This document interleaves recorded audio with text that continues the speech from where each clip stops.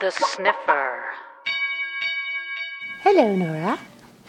Hello, Cathi. Why are you talking like that? I don't know. I'm just sort of thinking about you driving a car.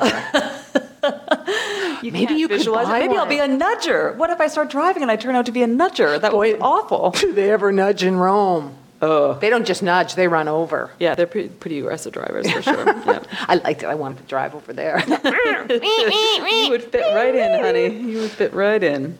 Speaking of driving, Yes. I have a little news from MIT for you. From Nora's good friends at MIT. From my good, close personal friends at MIT. They are doing so many interesting things that have a lot to do with just kind of experimental visions of how cutting-edge technologies and robots in particular are potentially going to interact with us. And so this was a research project that's ongoing called AIDA, which is an in-car personal robot. AIDA stands for Affective Intelligent Driving Agent.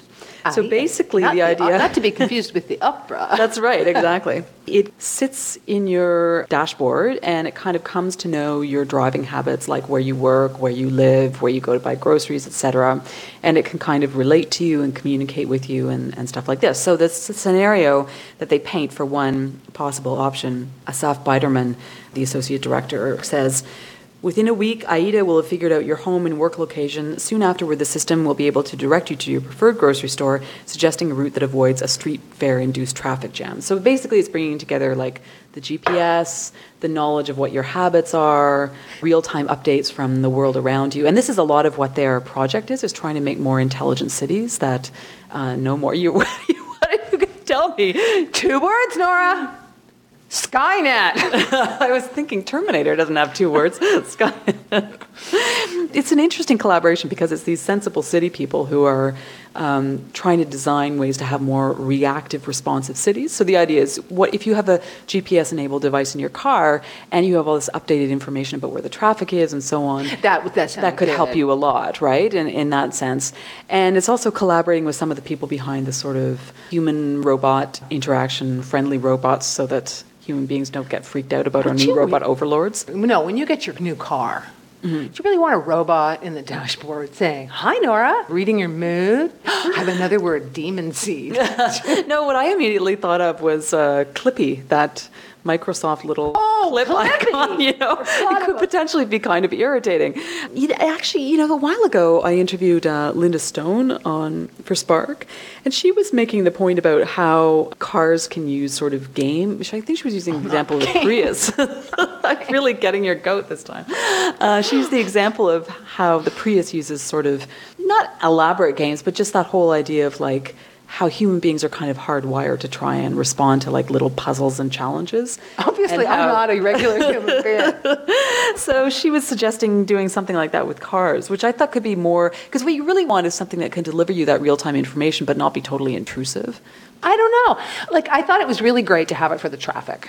There is a very big part of me that would like to have my CRV GPS enabled for trips to the States, or if I was going to New York or something. But then also, what happens to the excitement about pulling over to the side of the road in an absolute frothing rage, not knowing where you are and having to figure it out? There are always those stories about people who put in some place on a GPS and basically follow it blindly and end up in a ditch or something because it's told them to take a particular route that's not. I mean, that in that sense, that idea of taking away from your own intelligence of how to navigate the world around you is a bit ridiculous. That actually happened. But the reason I point to AIDA is because I think it really is a trend that we're going to start to see more of these assistants for driving and stuff.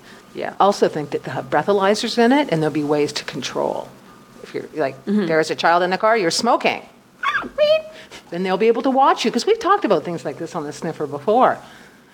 Back about 20 years ago in an earlier episode. Sorry, Dan, I guess that's a little too self-referential. We were talking about the robots in the Gremlin or something. I don't know, I liked it, but... No, I think as long as you can set your own parameters for how intrusive it is, what kind of input it can give you, I think that could really be helpful. I have just a very, very quick update. Just something I thought that was really cute. It is something that I saw on Gizmag, as I've been wont to do from Once time or to twice time. before. Yeah, and we've talked about biomimicry in the past. Well, we should say is design of buildings and structures and engineering to be look modeling like nature. on natural processes. Yeah. Very nicely put, Nora. Thank you. So this is, a lot of people take issue with the way that vertical axis wind turbines work. And we all know what a wind turbine looks like. And what they basically, some people don't like the way it looks, and other people say, well, actually, that particular design of a turbine can only capture 30% of the wind power. So they're saying now, apparently you can't, it's theoretically impossible to get more than 50%, but they have come up with a technique. Actually, and that law is called Betz's law. Oh. But anyway, so this company, and I think its name is Green Wavelength, what they've done is they've created this it's called an XB prototype, and it looks like a little bee. So it kind of goes, there's a little video on it, and it looks almost like bird wings to begin with, but the way it actually moves is in these little, each sort of wing moves in a kind of a figure eight, kind of looping around, theoretically to catch more wind, I guess. Yeah. Although, did you look at the comments? No. People were very scathing about it, saying it was a piece of shite and it would never work. But I think that's what they always say. The concept, darling. The The concept. concept. It's all about the concept. I wonder whatever happened to that floating gym. Okay, well, that's it for this edition of The Sniffer. Yes, and I mean, regardless of whether that one thing works or not, the trend towards biomimicry is definitely everywhere now. Yeah, and I think it's a lovely thing. Don't you, Nora? And we smelled it here first. 20 years ago at the sniffer.net. Bye. Check out the blog for links to these stories and more. Bye-bye.